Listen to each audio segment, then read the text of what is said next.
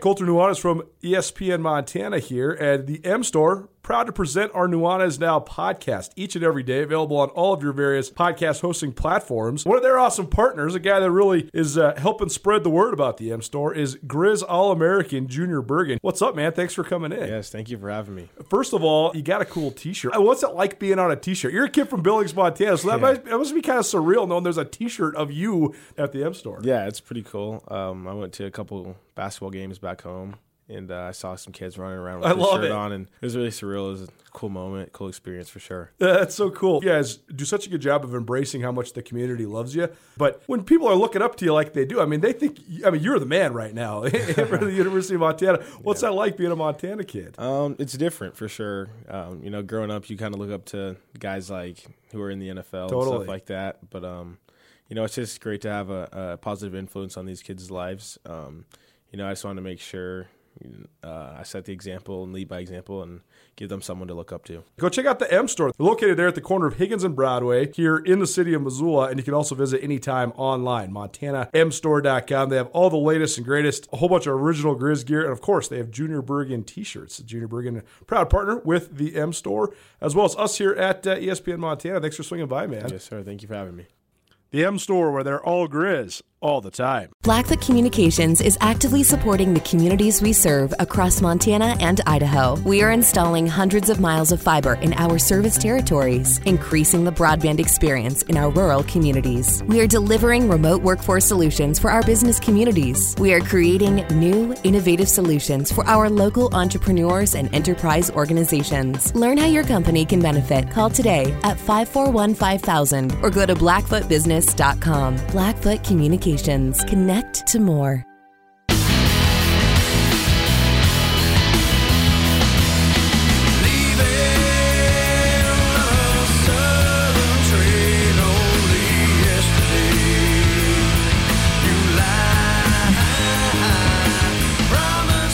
What a beautiful day. It might finally be summer, even though the first day of spring only happened less than a week ago.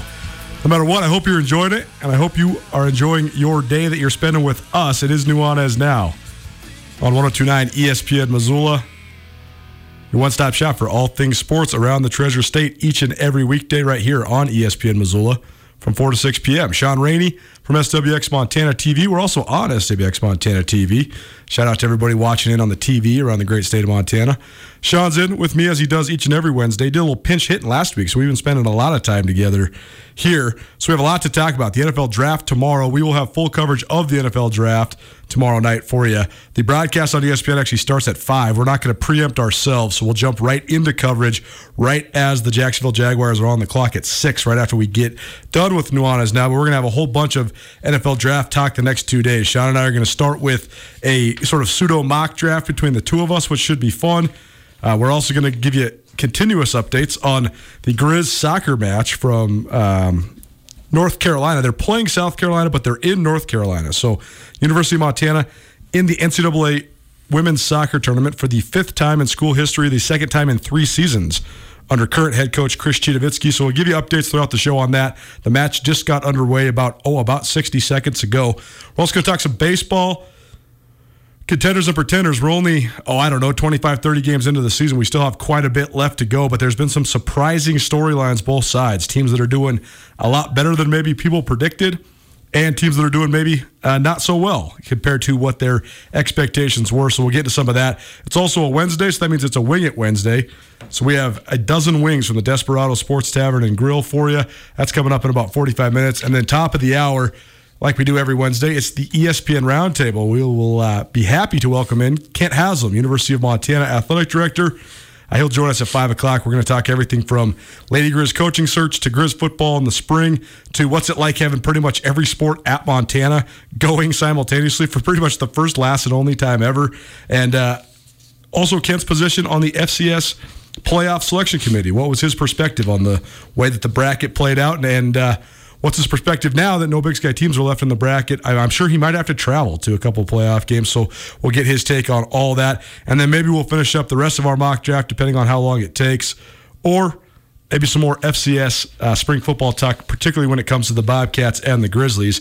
You want to watch or listen to the show anywhere in the world, your tablet, your mobile device, your computer, go to our station website, 1029ESPN.com. Click on the Listen Live. You'll find the stream.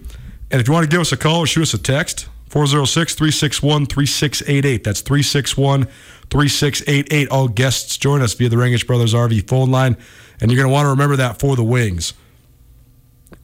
So we get into it because I'm excited actually for this Grizz soccer game. You've been following this Grizz soccer team pretty good, right? I mean, it's kind of the best college sport we have going right now as far as Montana teams. And Claire Howard, the keeper, Big Sky goalkeeper of the year, just had a sick diving stop with their left hand to save a goal as South Carolina was threatening. So, yeah, I mean, soccer's it's an interesting sport, but it's a fun sport to watch in these like stressful kind of moments, you know? And Montana's really good. And so this would be awesome if they could pull off an upset, something that they haven't done in a little while. But this team is certainly capable. Like, they are really, really good.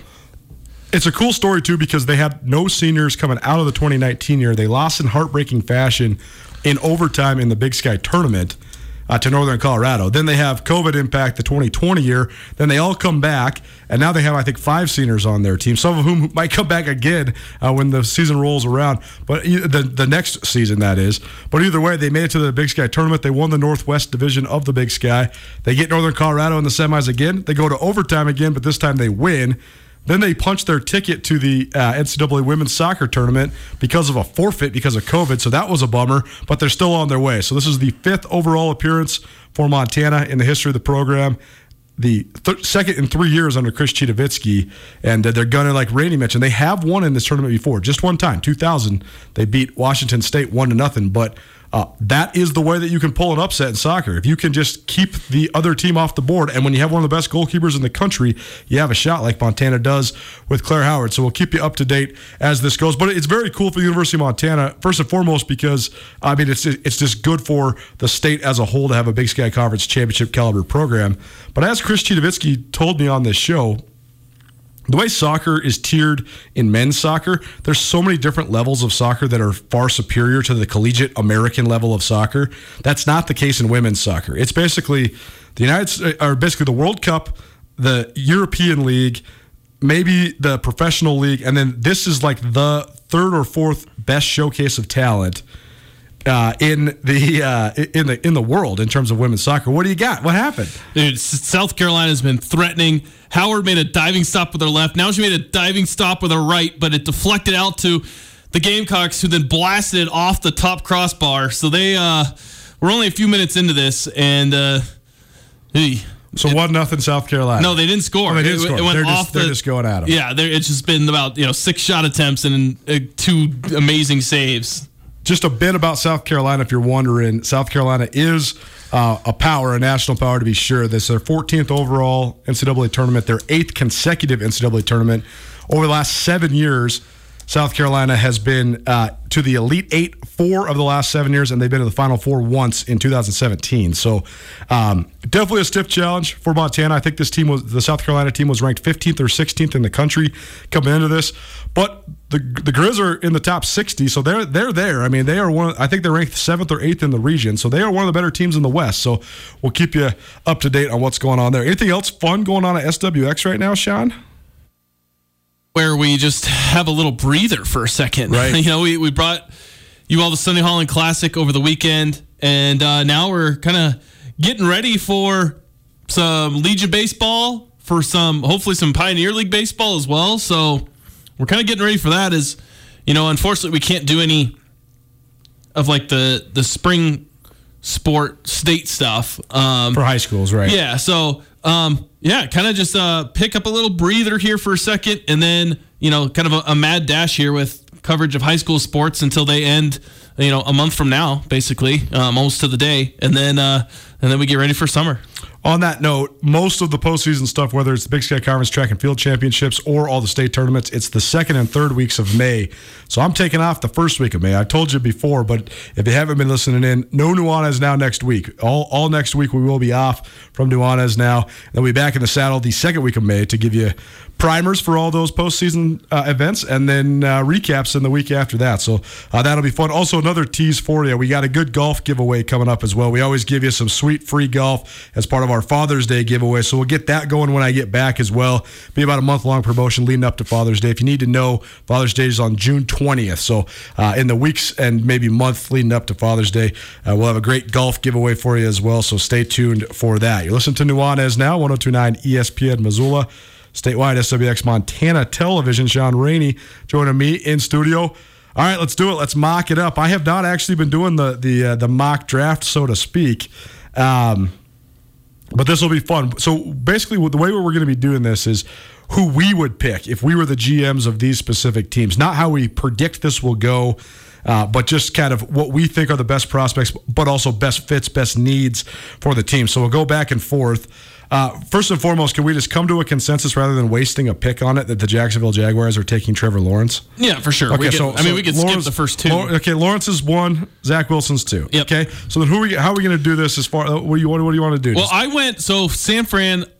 I would not take Mac Jones. Okay, but I put Mac Jones. Okay, so we're going to go back and forth who we would take. Okay, that's what I like. Okay. Yeah, I put Mac Jones in here as far as my a prediction. Like, I just think that San Fran's going to go with Mac Jones. I wouldn't. Personally, I don't like the move that San Francisco did in trading up. You don't? Not if they're going to take Justin Fields, in my opinion, because you think they could have fallen too. Yeah, you could have gotten Matt. You gave up so much draft capital to go up and get a guy that was not projected to even necessarily be a first-round pick a couple months ago. That's true. So I don't know. I don't really like the move from San Francisco. If you get your quarterback and you get your guy. And he ends up being good, then it's all worth it. But I think it was a little too steep to go up that and get Mac Jones. Because, let me ask you one question. Would you rather have Mac Jones? Okay. Or would you rather have Jimmy Garoppolo with Kyle Pitts paired with Kittle and that offense? Well, I think that that Garoppolo is better than people think he is. I think he's okay. I don't even think he's that great, but Mac Jones, don't think he's that bad. Mac Jones isn't that significant of an upgrade over him. I don't even know if it is an upgrade at all. That's what I'm saying. But even if Mac Jones is like a slight upgrade, I'd rather have Garoppolo with Pitts. Imagine pairing Pitts with Kittle. Offense. It would be Gronkowski and Aaron Hernandez, but better, because I don't know if either one of those guys are better than Gronkowski in his prime, but they're both way better than Aaron Hernandez. So, that would be an unbelievable tight end combination. I think Kittle might be as good because he's such a good blocker. He is. He's faster. Really is. He is. Completely different style tight ends, too, right? Gronk kind of has no mold because no one's really like Gronk, but Kittle kind of has no real comparison either, though. Kittle is kind of a prototype of his own in his own right? Because he's not actually that big. He's just so tough and strong. Yeah. No, it is. It is a good comp. And Aaron Hernandez was kind of the speed pass catcher guy, which is what Kyle Pitts is. So, I don't know. I just feel like that would be interesting. But obviously, they're going to take quarterback. But I have them taking Mac Jones. Who do you have them taking? So, if I was them, I would not take Mac Jones. I think that it's better to go with either of the other two guys, Justin Fields or Trey Lance. I think having a mobile guy in that offense, especially with all the misdirection that they use, the fact that they use tight ends and fullbacks and H-backs and all that stuff, if you could add a little bit of a zone read element to it or any sort of mobility on the perimeter. They run so many stretch plays. Even just the efficiency of that with the quarterback rolling out of the pocket, I think would be so dangerous. To me, here's what my thought is, though, is that this is Kyle Shanahan's pick. He is a quarterback guy. He has certainly gotten to know and researched the guys that he thinks are going to be available for this pick. And so, to me, I think that none of these guys are that surefire generational going to change your franchise talent. I think they're all good and could be very, very good, but none of them are Trevor Lawrence, right? And so I think that you want to go with the guy that you think fits you the best, the guy that fits your chemistry the best, your culture the best, all that sort of stuff. And so I think that he's just going to pick the guy that he thinks he can mold the best. And so I believe in Kyle Shanahan so much, I have a hard time thinking that no matter who he picks, that it's going to be bad for them.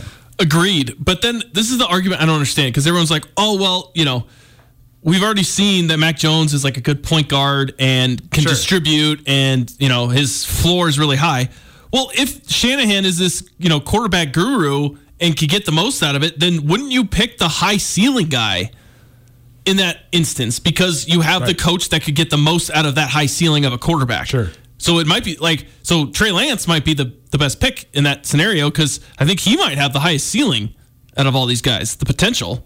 For sure. Well, there's also the argument that there's always been this narrative that the guys that come from a smaller level are not.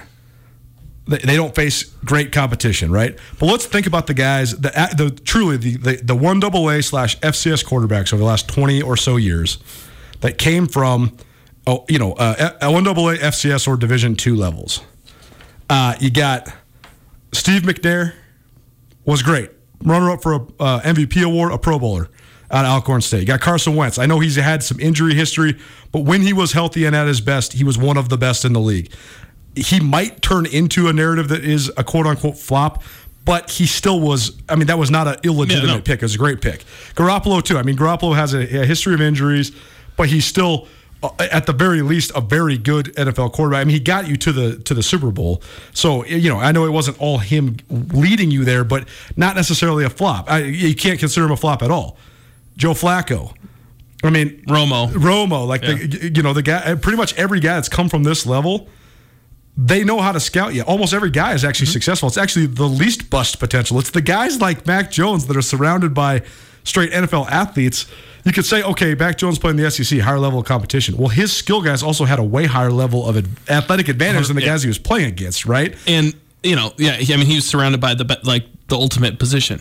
So I'm taking Justin Fields because I have liked Justin Fields this whole time. I thought that Justin Fields he took a hit in his draft stock. Basically, because he played so much football. There's so much film on him. There was a lot to scrutinize. And I think that in this day and age, that's actually to your advantage sometimes. Having just a little bit of film like Trey Lance and Zach Wilson can actually be to your advantage. Okay, so we got our two guys for the Niners. So now the fourth pick drops to the Atlanta Falcons. Kyle Pitts. I think so, too. I think Pitts is an interesting one, too, because I think that on one hand, draft pundits could scrutinize Pitts because he's listed as a quote-unquote tight end. But to me, he is this new hybrid, or maybe not even hybrid. In a modern offense, he's going to play as much, if not more, in the slot than he is going to play as an inline guy, right? I mean, who's the best comp? I know who I think is the best comp for him currently in the league, but who do you think is the best comp for Kyle Pitts? I don't know if there is one. Darren Waller? Yeah, maybe. I think Pitts he has a higher ceiling than that, but Waller is kind of like they move him around, they play him a lot in the slot. He doesn't have to do a lot of the tight end stuff. They just throw him the ball. Yeah. I mean, the thing about Pitts, though, the argument is like he is just a generational guy. The potential to be a generational guy. For sure. And so that's why I have Atlanta taking him. If I was Atlanta, I'd probably take Justin Fields instead. Because I just think unless you have a quarterback, there's no point to anything else. And I think Matt Ryan's days are kind of dwindling here. And so I would kind of transition, but I think they're going to go Kyle Pitts. They got a brand new head coach. He's an offensive guy. I think if you add the offensive tool that is Kyle Pitts with that team, I mean, and let it ride, but I could also see like they take Kyle Pitts, they go and they're not doing well, they trade Julio later on, and you kind of you break it all up. Nuanez Now, 102.9 ESPN Missoula, Sean Rainey, SWX Montana TV, mock drafting it with me here on ESPN Radio. And you mentioned Julio Jones. The Falcons did announce today that they're open for quote-unquote talks about Julio. So I don't know what he would take at this point. I do think that if you are going to ever trade him, it's got to be right now because there will be a point. He's still dominant, but there will be a point where he regresses a little bit. And so you wonder how that happens. So maybe they do need another feature weapon. We'll see. But I agree. I think Pitts is going to be the guy. So now it gets interesting because now the Cincinnati Bengals are on the clock at number 5. I think this is a no-brainer. I think you take Penei Sewell, the kid out of Oregon, because I think he's one of the best offensive linemen to come out in a minute. And I think that the most defined weakness maybe in the NFL is the Cincinnati Bengals offensive line. I haven't taken Jamar Chase because Jamar Chase is one of the most interesting guys in this draft. I would take Sewell, but I think they're going to take Chase. And because they're Cleveland or they're Cincinnati, and I think they're going to just Chase would be great in that offense. Like if you add Chase with Boyd and T. Higgins, like that might be the best wide receiving core in the NFL. But I'm going to think that they're going to be just too enticed with getting, the Burrow-Chase connection again. And so I'm going to have them taking Ja'Marr Chase, and I have Miami taking Sewell next. Miami could definitely use Sewell for sure. So tell me this, just to go outside the mock draft just for a second. Because of the NFL's now sort of acceptance of college offensive principles, most teams in the NFL, they're not running the air raid, but they're running variations of the spread. They have spread elements in their offenses. A lot of the option routes for the receivers, especially the slot guys, are very translatable, very applicable when they get to the NFL. There's not a huge learning curve. In fact, there's almost no learning curve, especially for receivers. Like guys that are playing in the SEC, et cetera, they are running routes and performing like pretty much in terms of the fundamentals of it and the scheme of it, exactly like they are in the NFL. So these guys are so NFL ready. Same thing with the quarterbacks. So because of that, now offensive skill guys, not just quarterbacks, but a variety of particularly receivers have just gone to the forefront. I mean, how many? There was probably 6 or 7 receivers drafted in the top 40 or 50 guys last year, including 4 or 5 in the first round. What I'm getting at is it's you can get day one starters right away, but because of that, then now you're going to see 5 to 6 quarterbacks, 5 to 6 to 7 receivers, a couple running backs, a couple tight ends, and all of a sudden now 2/3 of the first round is taken up with offensive skill guys or offensive linemen. And so then all of a sudden the edge guys or even some of the guys who are the best player at their position that isn't one of the glamour positions, they're going to fall quite a bit. And I think that is actually going to help a lot of the teams that are really good in the league. Because if you are a solid team like the Baltimore Ravens and all of a sudden like some of the best defensive guys or some of the best, interior defensive linemen or whatever are falling to you, man, now all of a sudden you have a chance to make yourself rich. I mean, there's a chance that the Ravens might have one of the best edge rushers in the draft fall all the way to them just because the edge guys might not start going because guys like Ja'Marr Chase are going to be taking up those normally spots that would be taken by D-ends, right? No, for sure. Also, this is just a weird draft because there's just not the kind of like the blue chip defenders on the line that we normally always see. There's normally always like a can't miss rush edge rusher. There's really none of these edge rushers are, anything that you would call like surefire dudes. Like they all have like major question marks. You don't have even the defensive tackles that are like those dominant like Vita Vea guys or sure. the kid last year that went to the Panthers. Like they don't even have those. So it is a very offensive heavy draft. And yeah, there's probably going to be some really good players that are going to drop down. Mostly, I think, though, just because of the quarterback needs. And with 5 quarterbacks probably going in the top 10 or, around that, you're going to get some really, really good. Like, I don't think the first defender is going to come off the board till late in the top 10. And so I think those teams that are going to get Surtain and Horn and even Micah Parsons are going to be pretty happy with their selection. So you got the Bengals taking Chase, and then you got the Dolphins taking Sewell. I actually think that would be a good pick for the Dolphins as well because they do need an offensive lineman. So if Sewell's off the board, though, then where do the Dolphins turn? Well, I think the Dolphins could definitely use an offensive lineman. So if Sewell's off the board, it's probably the kid from Northwestern, Rashawn Slater. Oh, they're taking Chase. If Cincinnati takes Sewell, they're taking Chase. Sure? 100%. That would be good without for them, a doubt. Too. Yeah. What are the Dolphins going to do offensively? Are they going to stick with Tua Tagovailoa, do you think? Oh, yeah. And they're going to add Chase, and then you got a bunch of weapons. And, yeah, no, it's Chase and Sewell are going 5 and 6, I think, like 100%. I just don't know the order. Chase is all over so many people's draft boards. A lot of people have him top 10. A lot of people have him outside the top 15. I like Devontae Smith, but I think Chase is got the one that's got all the helium. Like he's just been rising up the boards. So I'll go Chase at 5 with Cincinnati, Sewell at 6, and then Detroit Lions up at 7. Yeah, this is where I go.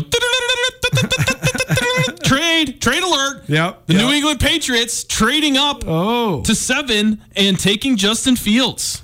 As they want Fields. That's been leaked. And I think that Detroit has so many holes to fill that they would be more than happy to trade down and get extra picks to try and fill some of those. I think this is the perfect trading partner with New England. I think they trade up to 7 and they get Justin Fields, and Detroit falls back down to 15.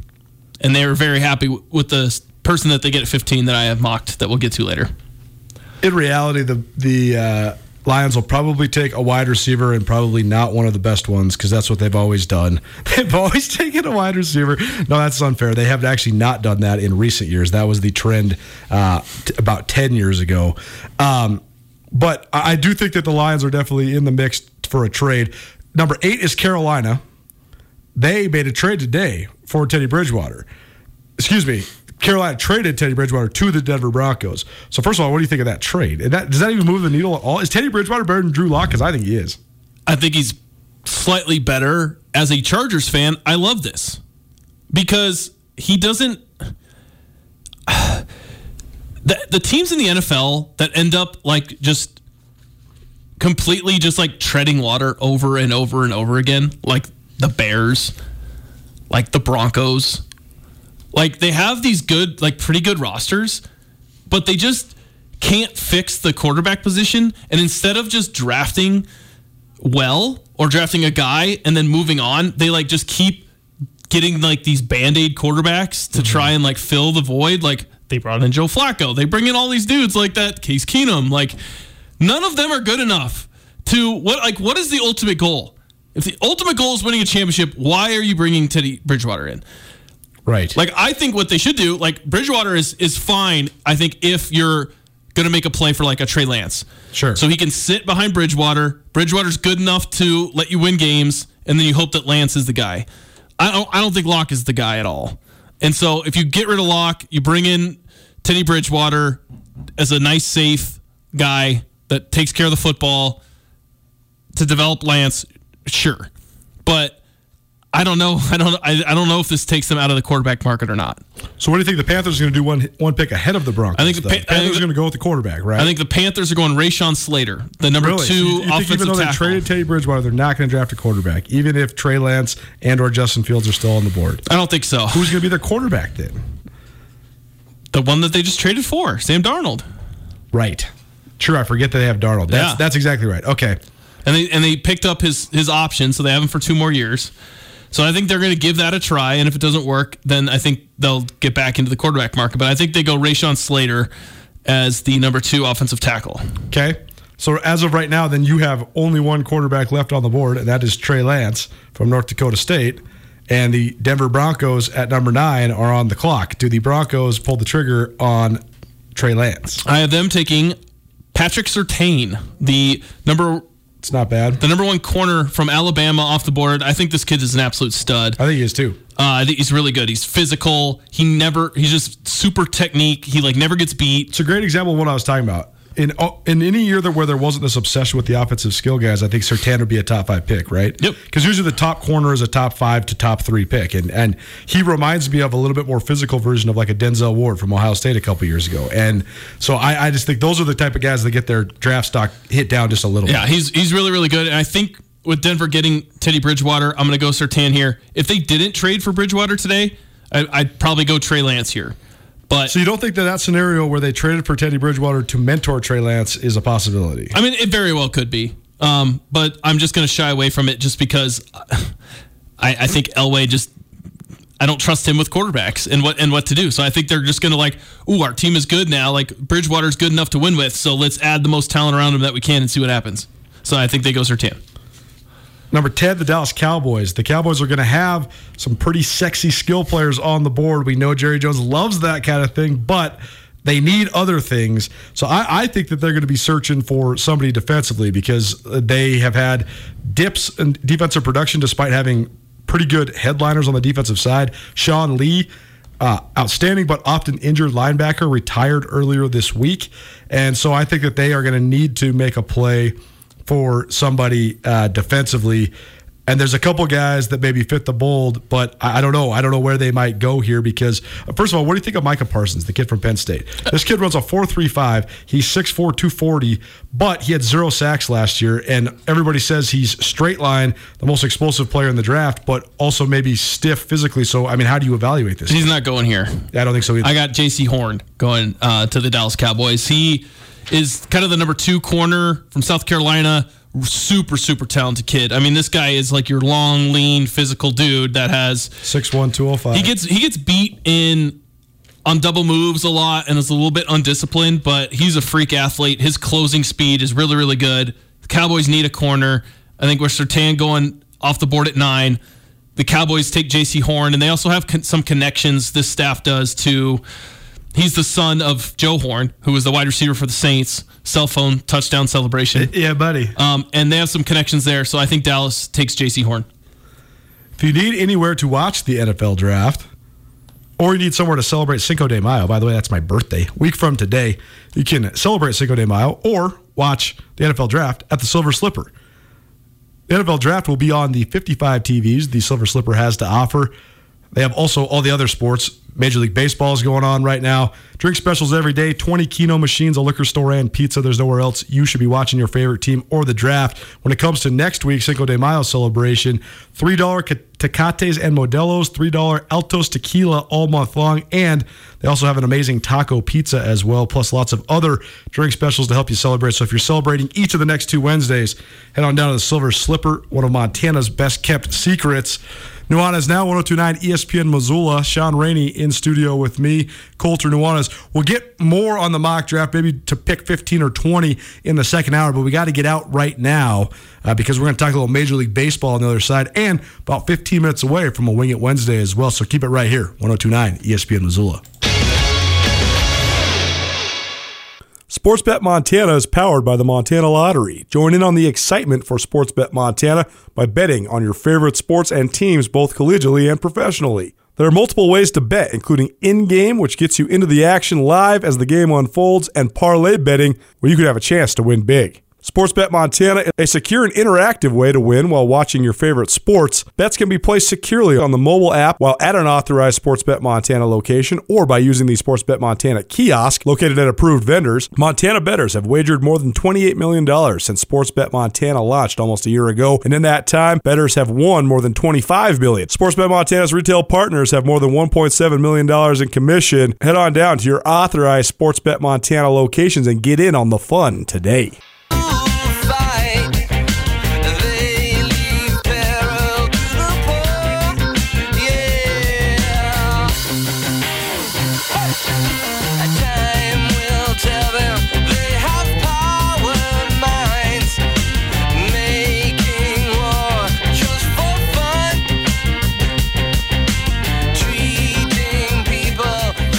A remix of some War Pigs. Gotta love it.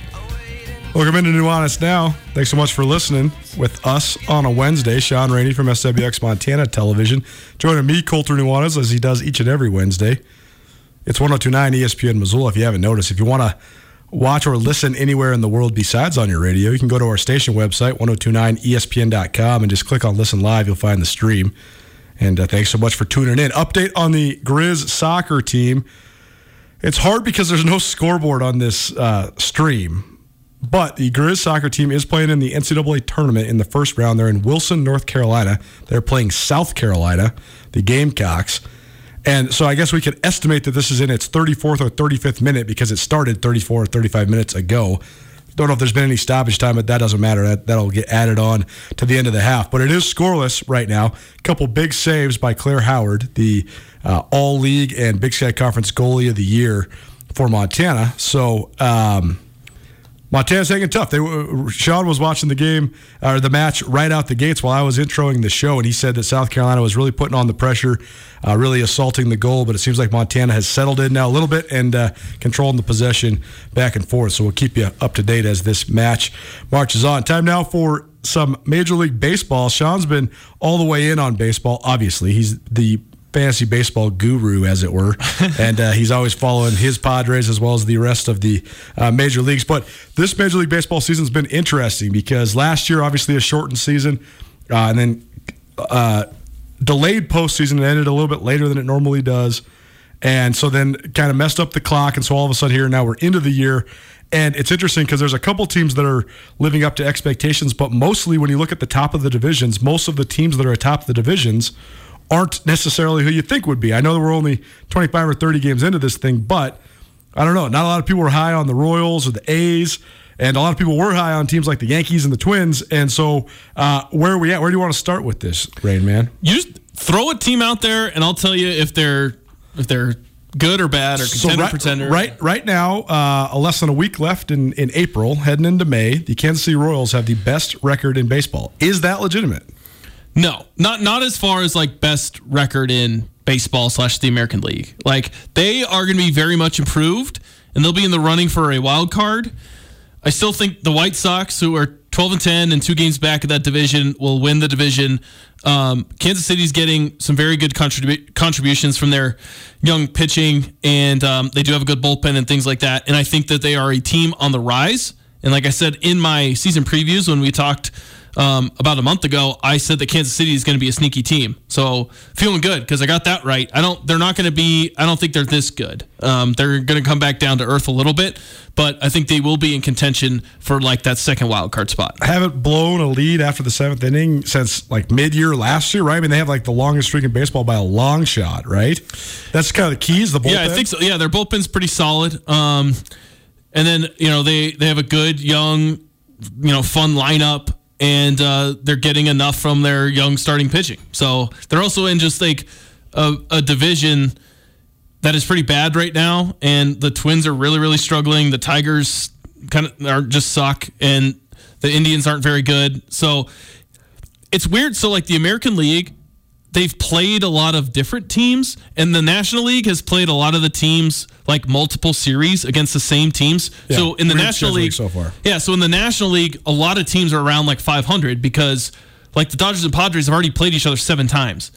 And the Padres are 4-3 against the Dodgers. So like a lot of these teams in the National League haven't created a ton of separation because it's baseball. So if you play 8 games against each other and they're 2 decent teams, like your chances of going 4-4 are pretty good. Pretty good, right. So it's just hard to create any separation this early on. But there are a lot of fan bases that are freaking out because their teams are starting off bad, or ones that are, jubilated because their team is off to an awesome start. And I think we also just got to keep in mind, I know last year was kind of the sprint in the 60-game season. This one is a lot longer, so I think there's just a lot of overreactions to the good and the bad so far. I think that one of the teams that everybody around baseball expected to be one of the worst teams is the Colorado Rockies. They are 9-14 right now, which is in fact only 1 game worse than the New York Yankees. No one predicted that. And only 1 game better than the Minnesota Twins. So where are we at with the Twins and the Yankees? Because both of these teams are returning division champions and expected to be division winners, or at least in the mix for their division winners. See, I did not have the Yankees. I know you didn't. I was very down on the Yankees. I was not sold on their starting pitching and their rotation. And I'm a big guy with having, like, a lot of my predictions for this year were, do you have good starting pitching depth along your rotation? And I had a lot of question marks with the Yankees off after Garrett Cole. We have not seen it from Corey Kluber. Tyona's been hurt. And their back end of their starting pitching has been terrible. Their lineup has been gross. They're hitting like 210 as a team. They had their first sac fly in yesterday's game of the season. This is the first time that a runner's been on third and they just hit a ball to the outfield to bring him in. This is the sickening side effect of the swing for the fences home runner strikeout era, right? And they've had some injuries and stuff. But like, man, their lineup has just been atrocious. Like, they have one of the best bullpens in baseball, and that's been the only thing keeping them afloat. And I think that they're going to turn it around. Like, I think, their offense is going to start to hit eventually. And then I think they'll make a move here, or a couple of moves, because they're the Yankees. So I still think the Yankees will be hanging around and have a chance to in the division because the Blue Jays have kind of struggled. They're at 500. The Rays are at 500. And then, of course, like everybody predicted, right? The Red Sox are 15-9. They're going to come back down to earth a little bit, I think. And so I think this is going to be just a very jumbled American League East with 4 teams all fighting for, supremacy in that division. Right now in the American League, the Oakland Athletics and the Boston Red Sox are both tied for the best record in the AL at 15-9. Like you said, maybe the Red Sox not necessarily predicted to be there. But the things about these big market teams is that if they can get themselves into being in contention early, then they make moves. They're never going to really be sellers anyways, but when they can get into the position of being a absolute buyer, they got more buying power than anybody else. That's not the situation the A's are in, but the A's had, what did the win streak get to? 11? It was at least 11. I think it was like 13 out of 14. 13 out of 14. They started at 0-6 and then won 11 straight. Right. It was just unreal. And, they're 15-9. I think they're just going to be a streaky team. I'm still going to take. Here's the best part about here's the best statistic I could give you for baseball nerds out there. They are 15-9, best record in the tied for the best record in the American League. I guess the Royals have a higher win percentage, but the A's have the tied for the highest win total. But their runs scored versus runs against differential is minus two. Yeah. And the Astros, who are 12-11, are plus 23. I still think the Astros are the best team in that division. And I think it's going to be between them, the A's, and I think the Angels are going to hang around. The Mariners, like I said, the Mariners are going to be kind of a fun team this year. For sure. They have some talent, and they kind of do this every year, though. They get out to a hot start and then just plummet. It's not June 1 yet. They're going to be calling up Kelenic pretty soon. He's one of the best prospects in baseball. They got multiple prospects maybe coming. They got Logan Gilbert, who's a stud young pitcher. So, as long as the Mariners can stay around 500, and then you get some of these exciting call-ups, it's going to be a fun year for Mariners fans, and they're playing pretty well so far. Some other teams that I think are the Braves getting out to an 11-12 start has been surprising. They are really struggling, and they're struggling offensively too. They are. That division is just I don't even know how to describe it. The Mets are 9-9 and they're leading the division. Right. The Phillies 11-12, Braves 11-12, yep. Marlins 11-13, Nationals 8-12. 2 games separate, first and last. So that is going to be very interesting division to watch. I would lean Mets. I like the Mets, but the Marlins were the Marlins and the Royals and the Brewers. Those were my 3 teams that were not picked to win their divisions that I really, really liked this year. That I went on with you and said that I like those teams. And so far, the Brewers are in first, the Royals are in first, and the Marlins are just a game back. And they started out 2-6, and they've been playing a lot better ball as of late. So those teams are all pretty fun. Nuanez Now, 102.9 ESPN Missoula, SWX Montana Television around the great state of Montana. Thanks for joining us. Sean Rainey from SWX is joining me, Colter Nuanez. Maybe a little more baseball in hour number 2, but we got to get out right now because we have some trivia as well as a Wing It Wednesday. We have trivia for each other, so no need for you to get your brains warmed up, but do get your fingers warmed up and give us a call, 406-361-3688. That's 406-361-3688. Don't do it now. Wait for the other side. We'll be back after this, and I'll tell you which caller is going to get a dozen wings from the Desperado Sports Tavern and Grill. Trivia and a Wing It Wednesday on Nuanez Now. After a long couple of months, it's finally feeling like we're getting back to business as usual. But it's not the usual at all. At Missoula's Wingate, we are, as always, committed to giving you a relaxing stay at a great value. But we're also balancing the new guidelines like maximum pool occupancies and increased disinfecting to protect your health with a never-ending pledge to make you feel at home when you're not. If you find yourself on the road in the Missoula area, please consider staying with us at Missoula's Wingate.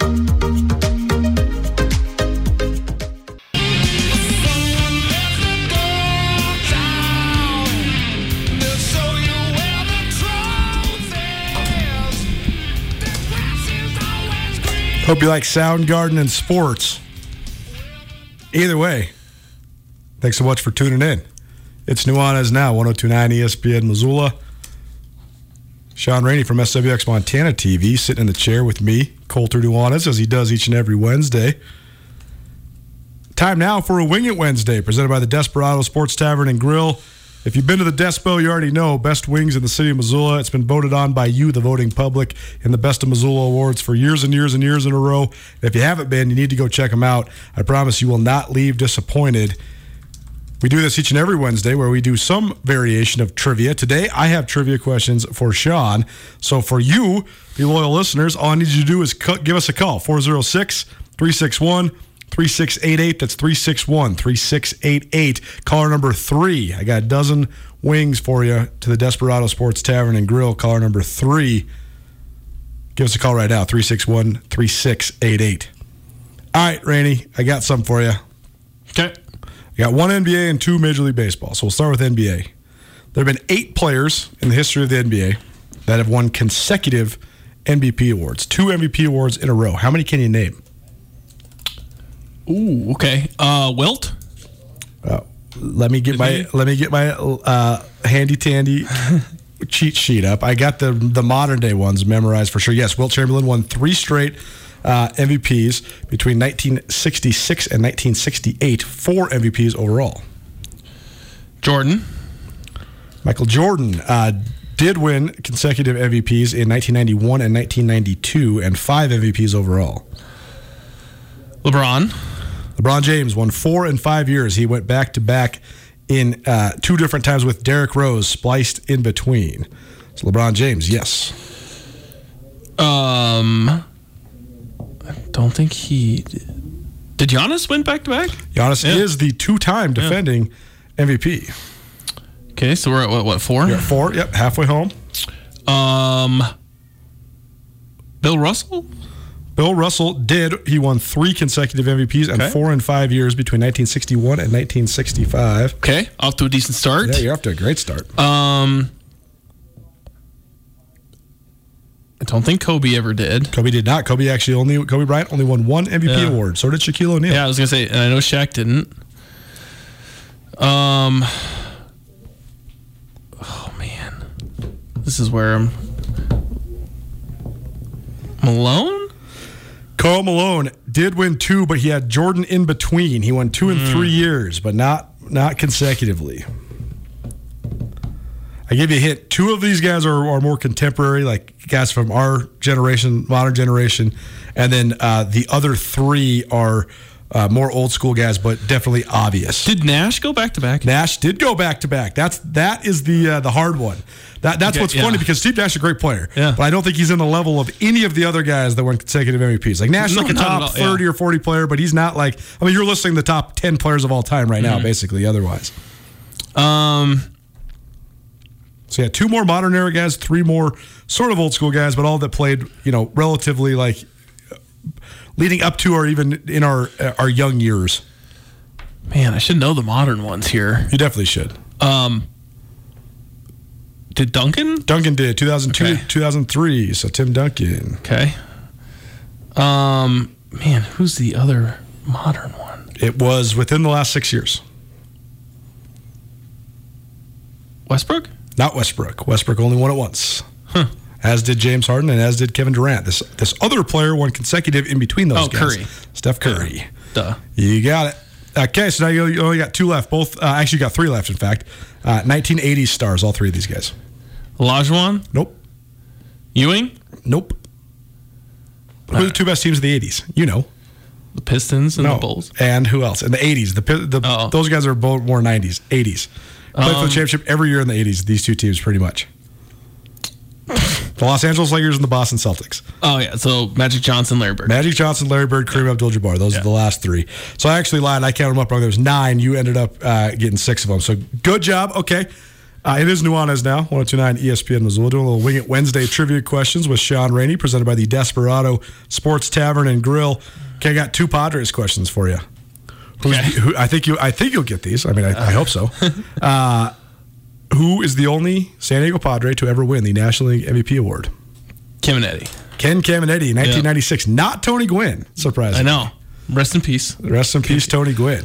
And Ken Caminetti. What do you exactly? Yeah. What do you think of Caminetti? Like, what is your perspective? Because you're of the age where when he was so big time, you were a kid, right? So yeah, you probably thought he was awesome. I was still pretty young, but I mean, I just know that he was like, he was just this like jacked up, like huge dude that just hit bombs and was really good, and then obviously like he's kind of had a sad story after his career ended and things like that. But yeah, I mean, I remember flags going on all the cars, like when they went to the World Series and they had Caminetti and Gwynn. Like, I mean, that was the orange pinstripe jerseys. Like those are the heyday. All right, number 2 for the San Diego Padres.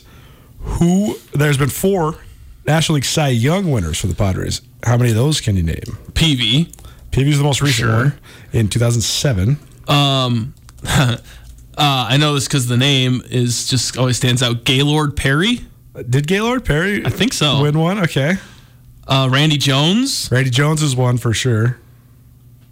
I'm not sure about the 4th. Gaylord Perry did. You are correct. Gaylord Perry, 1978. Randy Jones, 1976. The 4th and final, Mark Davis, Don't even know who that 1989. Is. Yeah, I have absolutely no clue myself. So, okay, well done, Sean. Wing It Wednesday is presented by the Desperado Sports Tavern and Grill. Head on down to the Despo. Even if you didn't win the wings, you're going to want to try them. They're the best wings in the city of Missoula. Some of the best wings I've ever had. And so go have yourself a basket of wings and a brew down at the Despo. Okay, one last question for you before we got to get out. You did mention you weren't actually on the broadcast team for the SWX broadcast of the Sonny Holland Spring Classic, but I know you were watching it and kind of helping do quality control, but also analyzing it since, it is your job. By the way, University of Montana women's soccer team tied 0-0 with South Carolina right now at halftime in the first round of the NCAA tournament. But what did you think of the Bobcats on Saturday? We're going to get a little bit more of the analysis, but just broadly, what did you think of the Cats on Saturday?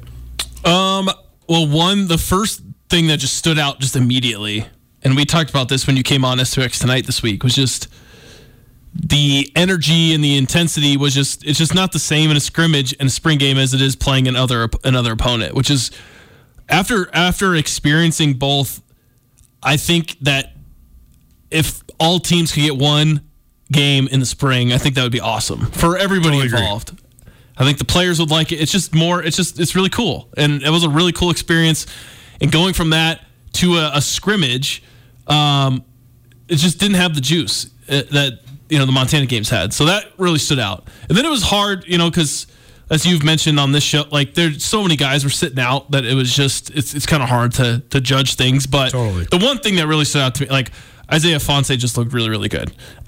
He is really good. He looked. He just looked explosive, and the moves that he was making, like he just he looked really impressive. And then there was just like a bunch of some young Montanans that looked good, that were kind of fun. It's always for me like fun watching these guys that you saw in high school, and then how they develop, like Blake Thielen, Tommy Malott, like these guys that get in. Like it's just cool to like watch them play, watch them develop, and then obviously it's fun watching McKay play for the first time, like for myself, like on TV. Like he's got a good arm and can move around a little bit. But yeah, it's just kind of hard to judge things off scrimmage. Like they've been going against each other for so long. Same guys, same plays, same everything. You're not trying to really be too physical with each other, Well, and you're trying not to put too much on film either, and it's not as if this is like a really coveted film, but it was on TV too. So now you're trying to really keep it vanilla because you have a brand new coaching staff, so you do want to have some sort of element of surprise. I don't really know how much that actually plays a factor into the actual field of competition, but make no mistake, coaches do. So that does influence the way that they call the game too. So, I thought it was fun to watch a lot of young players, but I didn't take much of anything from it. We'll maybe get into that a little bit more in the second hour, but we got to get out right now. Hour 1 in the books, hour 2 coming at you. It is Nuanez Now, 102.9 ESPN Missoula, statewide television, SWX Montana TV. It's a Wednesday, so that means our ESPN Roundtable, presented by Paradise Falls of Missoula, is coming up. Kent Haslam, University of Montana Athletic Director, will join us to talk all things Grizz sports. So keep it right here on 102.9 ESPN Missoula. Get commencement ready at the Montana State Bookstore, your best place for blue and gold on game day or any other day. Their grad fair sale is going on right now if you visit msubookstore.org. Free regalia when you purchase a diploma frame at the MSU Bookstore. You can obviously visit the MSU Bookstore on the Montana State campus. The Montana State Bookstore, your best place for blue and gold on game day or any other day. Visit on campus or at msubookstore.org.